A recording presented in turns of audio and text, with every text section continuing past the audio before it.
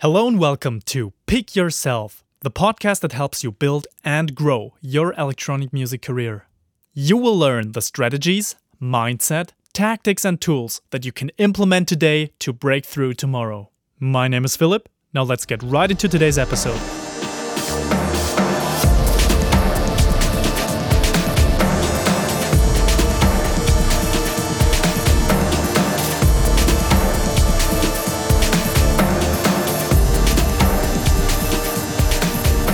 Hello again and welcome to another episode of the Pick Yourself podcast. I'm super stoked to have you here with me, and I'm even more stoked that I have a guest in this episode, a special guest. He's called Christopher Jarman, a very good friend of mine here in Berlin. His artist name is Kamikaze Space Program. Some of you might still be familiar with his old alias, which was Raiden, back in his drum and bass days. And he's one of the most interesting characters of today's electronic music scene, in my opinion. And the reason why I wanted to bring him on the show is because he is a great example for establishing a long-term career by delivering meaningful value to his audience again and again and again. And we will talk a lot about the topic of creative reinvention, because this is something that Chris has also done over the course of his career. And it's just incredible, like every single album, every single release, and also every single project that he takes on has a signature stamp, but still at the same time is something new, something that people probably hadn't expected before. And this is also true for his latest release, which is out on Osiris Music. It's called Dead Skin Cells. And this album is just a beast. I mean, first of all, doing an album these days is quite a daunting task, like in general, but especially in days where people are only listening to singles and EPs. But also speaking about the creative side of things, I believe that putting out an album is something very hard, very difficult, and Chris has managed to achieve this by putting out a cohesive body of work in this album that carries his signature sound in a way, but at the same time, it is still something fresh, it is something unique, it doesn't sound like he's repeating himself, and that is something super hard to achieve. Since Chris and I tend to have very long conversations, this also happened in our interview. This is the reason why I'm splitting this up into two different episodes. So this is the first one, and we're focusing more on the background story of Chris and how did he end up being an artist. Also, how did he go from one alias in one genre to a different one? How did he reinvent himself? And the next episode, which is going to be released next week, is focusing on a different aspect. It's more about the current situation, his album Dead Skin Cells and the creative process behind that, but also things like how do you manage to only work with good people in the industry, and how do you avoid the common traps and pitfalls, and how do you end up releasing on labels that actually matter for your type of music. And also, what does it mean to have very long established relationships with great people in the music industry? And how does that develop and how does that influence your future success? Okay, so now that you have some context, I think it's time to dive right into the interview. I hope you enjoy it. Here is my conversation with Christopher Jarman, aka Kamikaze Space Program.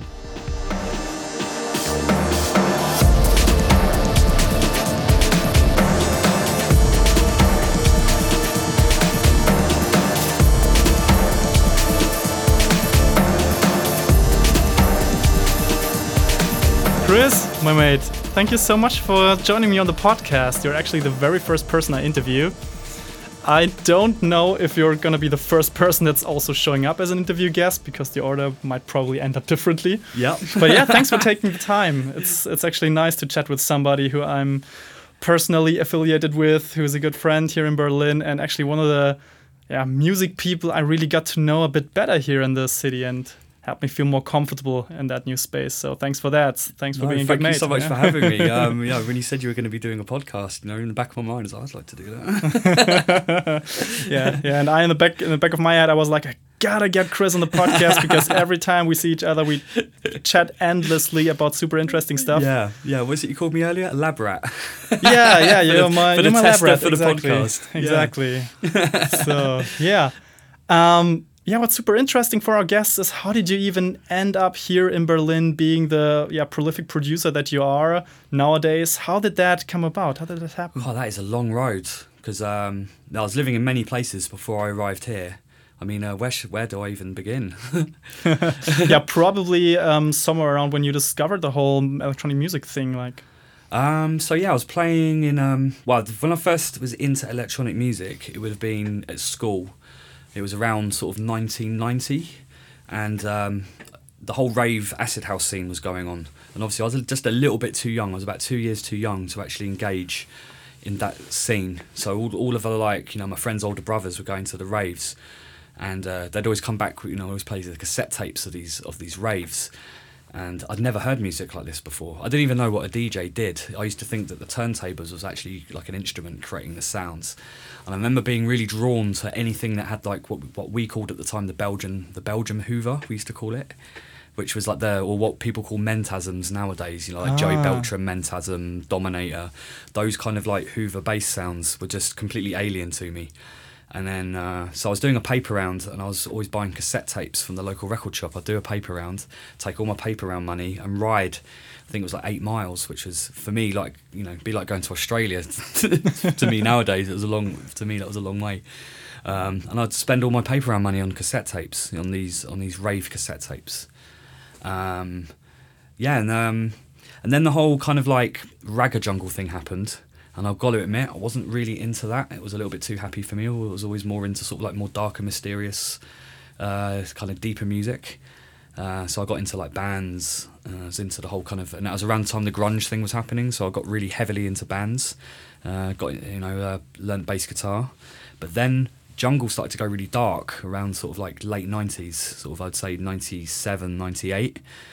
And that gripped me. It's like all those old rave sounds were getting used again, but they were being done in this super sophisticated kind of way, and that was it. I was doing a music course at the time, and I was really stupid and didn't take it seriously enough. I was young, I was slacking off, and I basically got kicked off the course. What kind of age are we talking about? So at this point, I was about 18.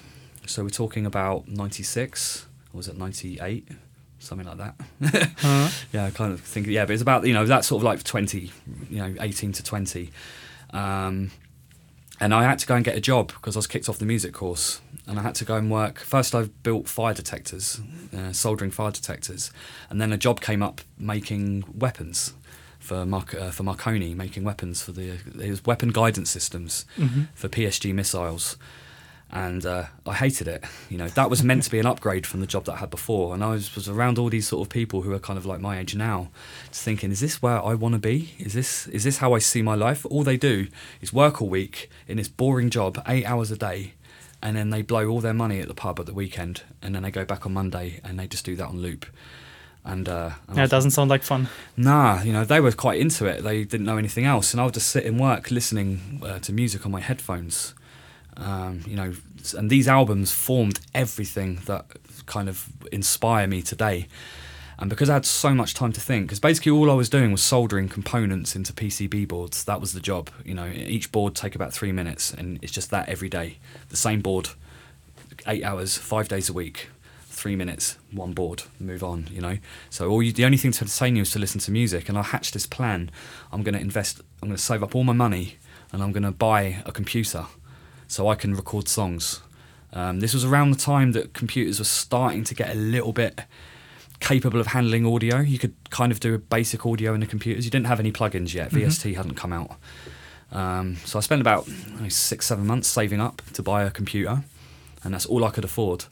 And sure enough, right at the moment I got fired because I just was getting so depressed in this job. And I was genuinely depressed. It was, I just thought, this is my life now and this is all I've got. And I had this weird daydream that I was going to be doing music, is going to be successful at this, but never really believing it. It was just a daydream that got me through the day. So I got fired from the job. I had to move back to my parents' house, which was quite, wasn't that cool.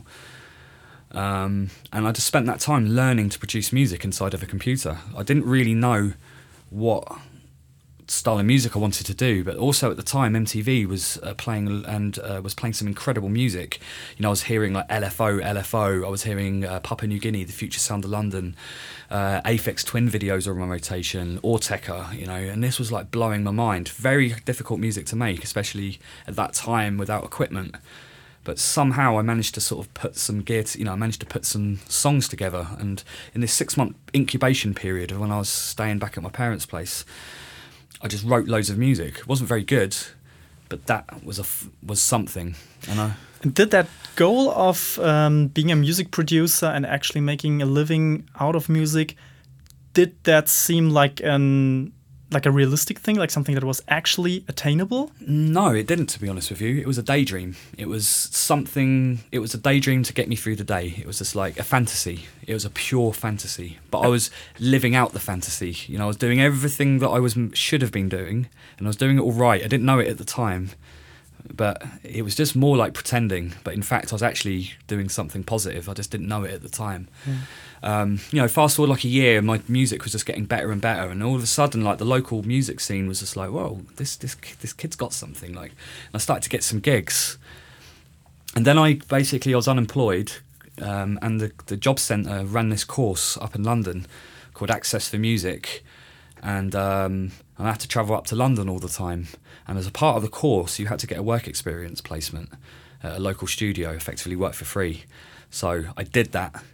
Managed to get hold of a work experience placement, and ironically enough, the studio that I worked at was full of a lot of my heroes, who it actually incidentally weren't that very friendly when I got there. They actually treated me like, you know, they used to use the words off key, like I don't listen to him, he's off key, which fast forward became the name of my record label, and that's where the name came from.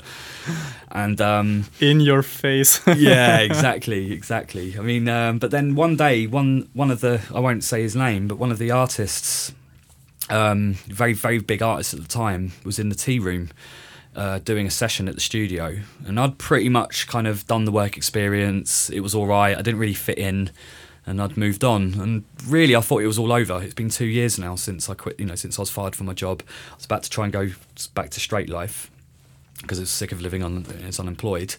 And this track I made, he saw a CD of mine, and he put the CD on in the tea room. In the tea room, there was this ghetto blaster that everyone used to test their tracks out on. And he played through the tracks, and suddenly one track jumped out at him, and he freaked out. And he phoned me at 2 a.m. on a Sunday morning going, I've just heard this track.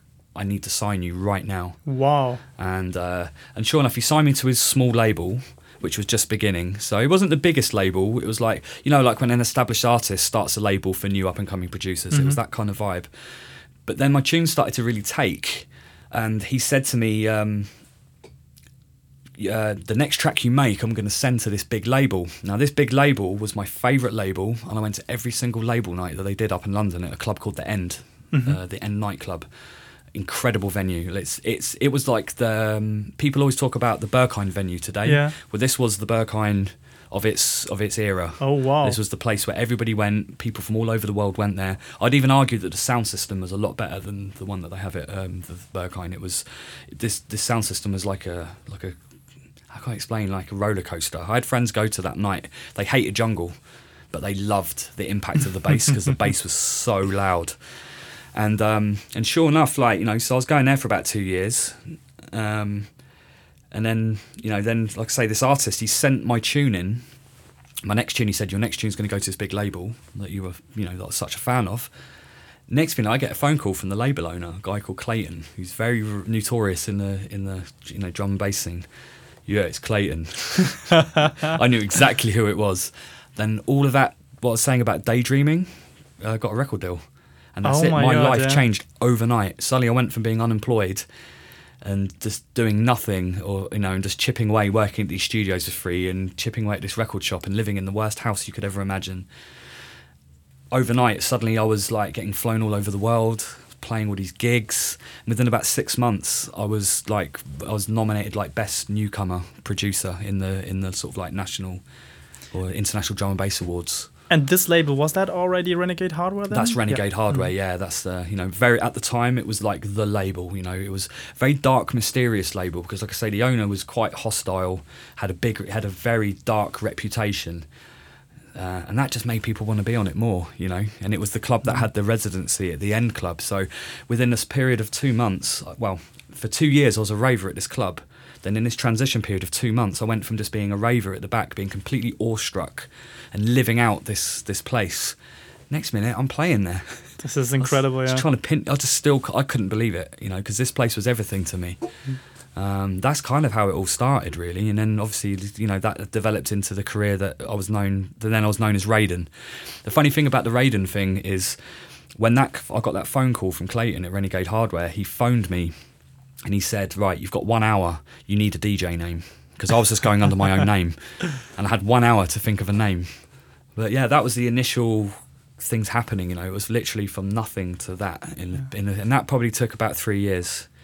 What stands out for me is that you didn't really try hard to get on that label. You didn't constantly send promos and desperately wanted to get in touch with people. No. It feels like you were just focusing on creating amazing stuff. And then a lot of people in that situation would say it was pure luck that you ended up there, but I don't think so. I think you surrounded yourself with the right people at the right time, and you produce the right thing in that moment. Yeah. And all of these things that come together, I don't see that as luck. I see that as something you actually worked a lot for. I mean, you spent 2 years in unemployment basically going for that. And this is a pretty tough thing to do. I mean, I was hanging out at those nights all the time. You know, that night was every 2 months.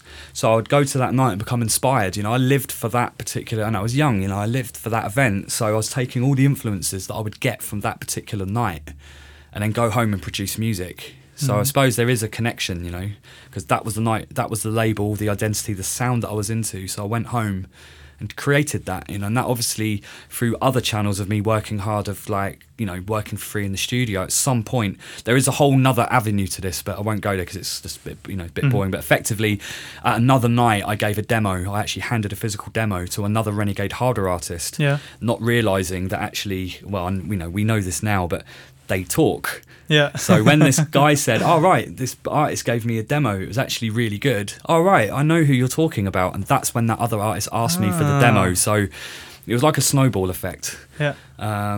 But I mean, I suppose there was work to it because I was living out a fantasy, I suppose. I just didn't expect, the difference is I didn't expect that reality, that fantasy to become a reality. And what was life like in the peak of your Raiden career? I mean, you were kind of climbing up the ladder of drum and bass artists there. You were flying all over the world. How did that feel, and how was the whole, also the money thing? I mean, back in the day, there was still like record sales were up and so on, so it must have been a totally different world from now. Yeah, completely different to today. I mean, I'll be honest, I still feel a bit stuck in that world, really. I haven't really, the modern world, I haven't really quite got my head around. I still kind of work on that old style. So that the peak of it would have been sort of between 2004 and say 2010, I would say. 2011 was I mean, that's quite a long time to be sort of, you know, doing really well. I think I just took it for granted, if I'm honest with you. But it was amazing. Every single weekend I was in 2 different countries, and it was not just Europe, you know. I was going to like Australia, South Africa, you know, Israel, America, Canada, South America, Australia, New Zealand, Japan, you know, and I was going to weird places as well. I was going to Russia a lot because I lived in Estonia at this point, you know. I decided that, because I grew up in a town on the south coast of England called Portsmouth, which is about 60 miles south from London. So it's not far from London, but it's not London. It's just outside on the coast. And it's not a very nice place to be. It's not bad. It's just boring, you know. There's nothing going on there. And when you get your opportunity to leave, you do, you know, like I was brought up there and I'd never seen much of the world. You know, I come from a very sort of working class background, and then all of a sudden, in just a click of a finger, I'm suddenly traveling the world, seeing things that people where I'm from never go and never get to see. And it's one thing going on holiday somewhere for 2 weeks once a year, but this is every weekend. You know, one weekend I remember flying from South Africa to Japan and then back home. And then I started getting the weirder places like Russia, you know, Kazakhstan. You know, I went to some weird places. I love those places, you know. So it completely... And then when I'd go back home to Portsmouth, I didn't relate to it anymore. You know, I'd seen things that I'd never thought I'd see before. And then that's why I moved. I moved to Amsterdam. I moved to America, staying with my friend, but I couldn't really stay there legally. I didn't have a proper visa. Mm-hmm. So I moved to Amsterdam. I was there for about a year, but I didn't really get on with it very well. And then an opportunity came up to live in Estonia. And I'm always the sort of person, I don't really like, even though you had this big drum and bass scene in London, I sort of prided myself on being a bit different. Like, I don't have to be there. I can be completely out on my own. So I just, and I did a tour in Russia and the Baltics, and I saw the rent prices, and I was really struggling to find somewhere to live in Amsterdam. And someone basically offered to move my stuff for €300 in an articulated lorry. Let's do it. What else? I've got nothing to lose. Next meeting, I'm in Tallinn, Estonia, and that ended up being 8 years. And that 8 year period was definitely the hiatus of my career. So I was living in a country that had, it was insanely cheap to live there, earning British DJ wages. I was living I was living really well. I didn't have the stress of life. I didn't have the stress of bills, which made me really creative because I didn't have all this other stuff going on. Yeah. I didn't need a job. And it's probably one of the most creative times of my life, actually, which at that point. When you were at the peak of your career, and it kind of sounds like this was the absolute peak of the Raiden time. Yeah. Were you afraid of losing that status? I'd be honest with you, I thought it was going to last forever. I thought, this is it. This is, it's unstoppable, like you reach such a level, you think it's always going to be this way. And you know what? It could have been, actually, if I hadn't changed. Yeah. This is actually the next part that I'd like to get to. How did the whole career shift happen for you? What was the thinking behind that? One part of me, I've always really respected producers who are capable of doing many things. To me, that's a producer. Someone who can just write the same tune or the same genre over and over again. It didn't feel like, I don't know, it didn't feel like anything to be celebrated. Anyone can just do one thing all the time. And I was getting really bored of the music as well. Things were starting to change in the music scene. Or maybe I started to change, or maybe a combination of the two. But something wasn't right. I did a tour in America, basically, and I just suddenly didn't feel attached to it anymore. I didn't feel like it was me. I felt like it was someone I was out there being somebody that other people wanted me to be. So just something changed, and suddenly I just wanted to do different music. I wanted to experiment a little bit more, and also the scene was getting quite judgmental, or I don't know if that's the right word, but they're being very. They expected things from you. They wanted this and this and this, and they wouldn't let you have any manoeuvre. And I started to feel suffocated, like I was living inside a regime, which made me want to escape. I didn't know where I wanted to escape to, but I had to escape. And everyone around me at the time said, "You're crazy. You've got this really good career. You're doing really well. Financially you're doing well. You've got three. I had 2 record labels at the time, which one of which was very successful." Which one was that? It was called. There was Off Key. That was the Off Key one. Yeah, and I had this other label as well called Voodoo. Which, funnily enough, I did a tour in South America. Nice. And that's where the decay started to set in, because I was got exposed to all these South American influences of drumming, and I wanted to incorporate that into my music. But what happened is it alienated me. My old fans didn't like it because it was not heavy enough, but the people who would like it already typecasted me with the heavy stuff. So they didn't like it. So I suddenly found myself in this limbo. And I remember the distributor was saying, "Look, this is really good music that you're doing, but you're pushing it to the wrong audience. If you go multi-tempo, you will these audiences totally understand what you do." And he goes, "And if you go multi-tempo, you're opening yourself up to a huge range of different musical ideas. You're not restricted to just working between 170 and 175 BPM." And so I did exactly that. I literally just stopped overnight. I still continued to do the gigs, even though I wasn't enjoying them very much. But creatively, it felt the right thing to do. So it's mentally breaking up with your partner, but not committing to it? Yeah, it's like mentally breaking up with yourself. Interesting. So there was this, so I spent 2 years effectively going out playing what I used to play, not enjoying it. But then when I was at home, I was working. I've never worked so hard, There's been certain periods where I've worked extremely hard, and this was one of those periods. I wrote probably 40, 50 tracks, and they were all terrible. And that's quite a hard thing to do, because you've just come from something where you're regarded as someone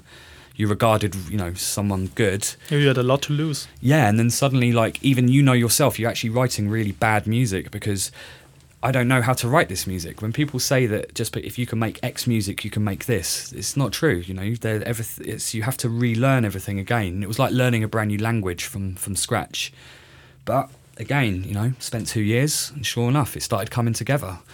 And then the interest started coming in. But the big difference from Raiden to, say, Kamikaze Space Program was Raiden, everything fell in my lap. And I realised how much I took that for granted. Whereas with KSP, I've had to work hard, and you know, I had to put, you know, if I put 10 in, I get 5 back. Whereas Raiden was the opposite. Like you were saying about the luck thing, maybe you were right. Maybe there was an element of luck, and with KSP, it wasn't luck. It was actually hard work. I don't know. I think there was maybe a bit of both. Yeah, but you know what I mean. I'm not a friend of the luck concept by any means. I always think it comes from something. So, yeah. Even if it's unconscious, it's just about you focusing your energy and being passionate about something. Yeah, absolutely. You know. So just to understand that, was it, speaking in DJ terms, kind of a crossfade between the two careers? Or did you like publicly announce that Raiden's gone now, this is Kamikaze Space Program now? It was definitely a crossfade. Mentally, it was a complete cliff edge. You know, I even remember the very moment I decided I was done with it. I was in a hotel room in Atlanta, in America, about to play a gig. And I literally just went, not really sure about this anymore. And then my next gig was in Portland, Oregon, and I hooked up with a friend who was called SPL, and he'd already started to kind of widen his creative palette, and he really, and I had a chat with him about it. Guys, I had a weird one the other night. I felt like I didn't want to do this anymore, because the tour that I did was exactly the same tour that I did the year before, in the same order, to the same people. I actually mentally, in my head, with the memories, I can't separate them, because it was literally like the identical tour in the same order. I think that's what did it. And my friend was just like, yeah, no, go and do it. I believe in you. You can do this. And when I got home, I never wrote another Raiden tune ever again. And still haven't to this day. And at some point, you must have stopped playing also as Raiden. That's only just kind of happened in the last year or two. Oh, really? Yeah, since moving to Berlin, actually. I think moving to Berlin was the watershed. Like once... So basically, I lived in Estonia, and then financially, the euro came in. And I decided to switch careers. That was like a double hit, you know. So all of a sudden the gigs, I was getting gigs, but they weren't quite as regular. And the euro came in, so everything doubled in price overnight, you know. So I basically moved back to the UK, and I moved to Bristol. And I was there for 4 years, and that's where things were really tough when I lived in Bristol. Because, you know, that's when everything was like the KSP thing hadn't really kicked in yet. The Raiden thing was completely on the ascent, and I basically fell into teaching. That's how I started to teach. Like all my friends who are a social group, most of them were teachers, and that kind of gave me an in to a local college. I went in and did a guest lecture once, and then next minute the college is going, look, someone's sick, can you come in? And at the point where I could 100% financially rely on KSP to live from, that's when I moved to Berlin. Okay. Because I was coming here anyway to play gigs constantly. I'd already been playing in Berghain through the Luke, you know, because basically, just to backtrack, what happened in the middle of the time I was in Bristol, I was just chipping away at this KSP thing. And I was, again, just at the point of giving up, just at the point of like becoming exhausted and going, right, this is just a hobby, you know, it's probably not going to be quite the heyday that it was before. I get an a message on SoundCloud from Luke Slater saying, I've heard your music, I love it, I want to sign an EP, can you get something to me in 1 week? If you can give me something in a week, you'll be the next release on Motovolva. Yeah. Did you ever find out how Luke Slater kind of got interested in you, or how did he find out? He was just browsing SoundCloud apparently, and he just came across it.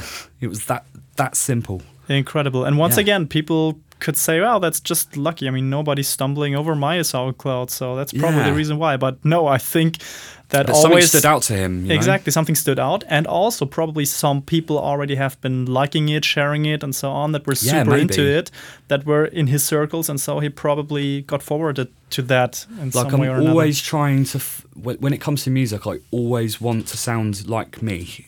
You know, I'm not saying that's good, or you know. I'm sure if I tried to sound like everyone else, I could probably make even better music. But for me, sounding individual is really important, and I think that's just down to the influences of the people that I like. The people that I really like sound completely like, the moment the first part of their song starts, I know who it is, and I always respected that, and I always wanted to have that as well. And I think that's been I think that's been behind a lot of the success that I've had, is that you can always, I don't know if it's arrogant to say, but like I always feel that you can identify my music no matter what I do. You always know that it's one of mine, and I think that's what stood out to Luke. It was very individual. Yeah, I completely agree with that. And honestly, even in the kind of mixing thing, which is mixing and mastering, which is the main part of my career, a lot of people just hire me because of a certain sound that they hear in the releases that I put out. Yeah, it's and your identity. I enjoy working with them way more because they know that this is the last ingredient that's probably missing in their production. Yeah. And you definitely have a sound as well. Like when I hear like your production, there's definitely a vibe to it. I can hear it. Like if you play me one of your mixes, I know it's one of your mixes. Like you have this incredible like hi-fi. It's weird. Your sound's almost like transparent, but it's also kind of characterful at the same time. It's funny you say that. I have a really hard time describing it actually. Yeah. Yeah, but it's funny. I couldn't do it any other way, and I'm thankful for that because I think it's very hard to stand out with that. So let's probably dive a little bit into the whole building and growing your career topic, which is kind of the main thing of this podcast. And if Chris Jarman would start out fresh in 2019, and let's say you're his mentor, what's the number one advice you would give him now? I've been trying to ponder this question since you told me earlier, because the thing is, would I have got where I've got now if I hadn't have made all those mistakes? If I hadn't have made those mistakes, maybe I wouldn't have learnt those lessons. And that's why I just keep thinking it's really hard to give myself advice. And I've changed so much. At what point would I intersect? I think there's a few little places where I've made some mistakes. Like I wish that I was a little bit more on top of like my paperwork in terms of like publishing and all that kind of stuff. But then would I have been as creative? I've been around a lot of producers who are very on top of that sort of stuff, but they're not the most creative people. It's very rare that you get someone who's like super amazing at every aspect of their career. Like the bit that has always been for me is my creativity, I suppose, the risk of ideas. But what did I tell myself? It's really difficult. I really don't have an answer. Yeah, it's also a very open-ended question. What stands out to me as somebody watching from the outside is that you're one of the few people who managed to reinvent themselves like several times in their career. 3 times now. Yeah. And that's quite amazing. Now, actually. That's purely down to like, one, me getting bored. I think when you've got a concept or an idea, we always have a story or a narrative in our head. It could just be like, I'm going to make music from spoons, or I've got a life story to tell, it doesn't, but every story has a beginning, a middle, and an end. And I kind of feel like with making music, it's exactly the same. And I seem to be able to recognise when something's run its course. And if I'm not doing anything new, then what's the point? And how am I going to flesh out a career, just keep making the same thing over and over again? I think the reinvention is what's helped me stay relevant for so long. If I hadn't have changed, I would still be still trying to write acoustic guitar tracks. I might have been Ed Sheeran or something.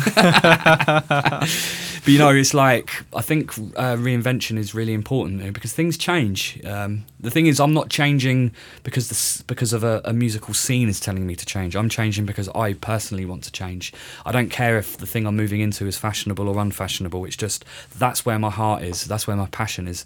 Everything's done through passion. So I'd probably, in terms of, I think in some ways, I know it sounds kind of weird, but I'm kind of happy with the way things have gone. Obviously, I would like to have been a lot more financially better off. Like the decisions that I've made doesn't enable me nowadays to live. As a 40-year-old, I'm not living, I have to have a job to sustain a lifestyle of someone of my age, I couldn't live purely from the music, but the creativity is what means something to me. And at the same time, teaching music is also living from the music in some way. I mean, you're giving back to the scene that gave so much to you. So that's absolutely, I think it's a completely valid concept. It's not like you're working in a supermarket. Yeah, that's true, actually. Yeah, I'm sort of working in one of the most interesting music schools in Europe.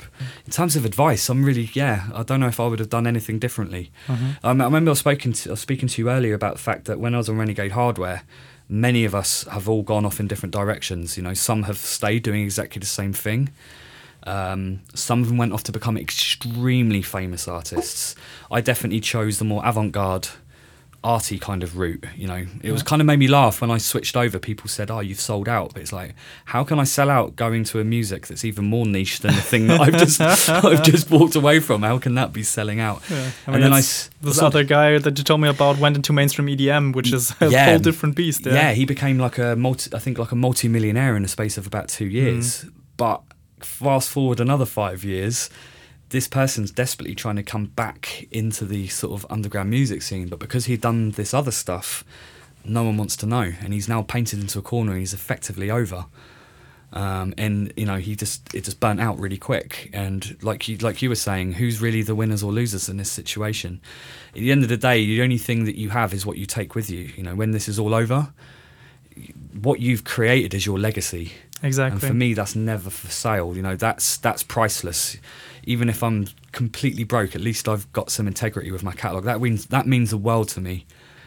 I think that reinvention is a good thing to do. You know when something's run its course, and don't be afraid to take risks. Like whenever I take, and this has been multiple times now, every time I take a huge risk, and especially if I have people around me going, "You're mad, you're crazy, what are you doing? You're really gonna screw this up. Like just calm down. You know, don't go there." That's the time things go really well, when I take that massive risk. And when I stagnate and I don't try to push the envelope or take a huge risk or make a new alias or try something new, that's when everything's rubbish. I always get success. But the thing is, you have to go through that really bad point first. You have to go through a little bit of pain before it gets good. And then, funnily enough, the same people are going, "Oh, well, they're the people who tell you you're lucky." It's those people who tell you you're mad, what you're doing, like you shouldn't do that. That's way too... You've got something good, don't ruin it. They're the same people who turn around and tell you 5 years later, "Oh, you're really lucky." Absolutely. I actually committed to throwing myself into new and cold water with something really big every year. So this year, for example, the podcast is the best example, honestly, because that is something that I haven't done before. It's something where I didn't know if I can pull it off, and now it's happening. I'm super proud of it, but I was scared as hell of doing that and actually asking people if they want to come here, thinking about all the reactions online of what people would think. And to be honest, in the end, if you overcome these critical thresholds, that's when you enable yourself to grow massively. And you know what I think it is? It's just hard work. When you're going through a time when you really want to change something, you can either sit around and do nothing and think about it, or you could do something about it, and you might surprise yourself. You know, that's at least how it's been for me. It's like, just put the work in. I will get lazy if I'm not into something, I get really lazy. Yeah. But if I'm really into something, it's not work, it's passion, you know, and I just do it. I can't help but do it. But ultimately it's hard work, isn't it? You make a sacrifice and you just work hard. And when something bad happens, you just brush it off. You know, it's annoying, it's a little setback, but it doesn't stop you pushing ahead. Yeah, and the thing about hard, deliberate work and practice, that's also the thing that most people are avoiding at some point. And only the fact that you're doing something as hard as, for example, writing an album or creating a new podcast or whatever it is that is a hard thing to do creatively and also work-wise, that sets you apart. Only the fact that you're powering through and that you're actually committing to something big. Yeah, and I think sometimes, and I think we're all guilty of this, doesn't matter who you are, but like me, myself, I'm a total perfectionist when it comes to music. I wish I was a perfectionist in other areas of my life, but music, I'm definitely a perfectionist, to the point that it's quite damaging. Yeah, but it is for most people that struggle with that. Yeah, you create. I think sometimes we get scared of doing things because once you actually do it, it's reality, and all the faults. When it's in your head as a concept, it's the best thing ever. But once you actually create it, it may not be quite as good as you want it to be, but you have to accept that. Can be super frustrating at times. Yeah, but I think just having something, the feeling of accomplishment in itself, regardless of whether you did it perfectly or not, is that's amazing. You can look back at something that was really hard to achieve, and that helps you to grow and also to learn from it. Yeah. Next time you're facing a critical decision or something that's really hard to power through, you remind yourself of the last period when that happened, and you just realize you've learned so much in that time that it's actually worth going through that period. Yeah. And the things which seemed really bad at the time end up sometimes like something bad. What you feel like is, say, what do you call it, like a hitch or a kind of trying to find the word. When something bad happens, at the time you think this is such a disaster, but when you look back on it, if that disaster never happened, you've probably something amazing happened through that disaster. Exactly.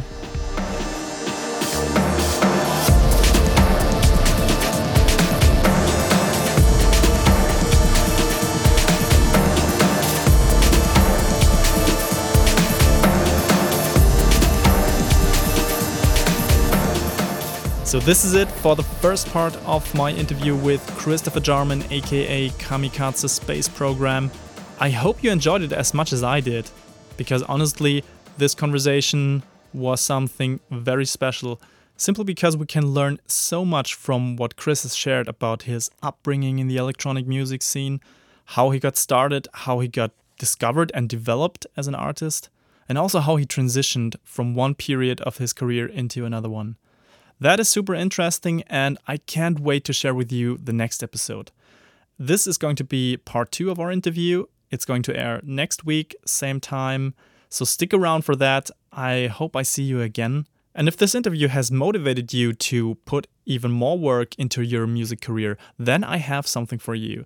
It's a completely free resource called The 7 Strategies of Highly Successful Electronic Music Artists.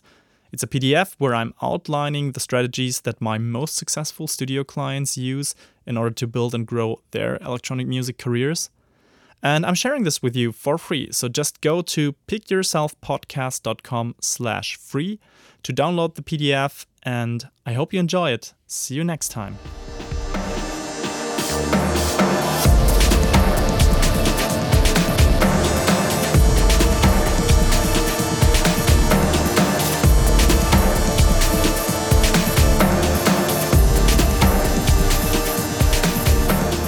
If you have enjoyed this episode, please make sure to subscribe to the show on your favorite podcast app. And you can find show notes to this episode in form of a detailed blog post at pickyourselfpodcast.com. Until then, see you next time.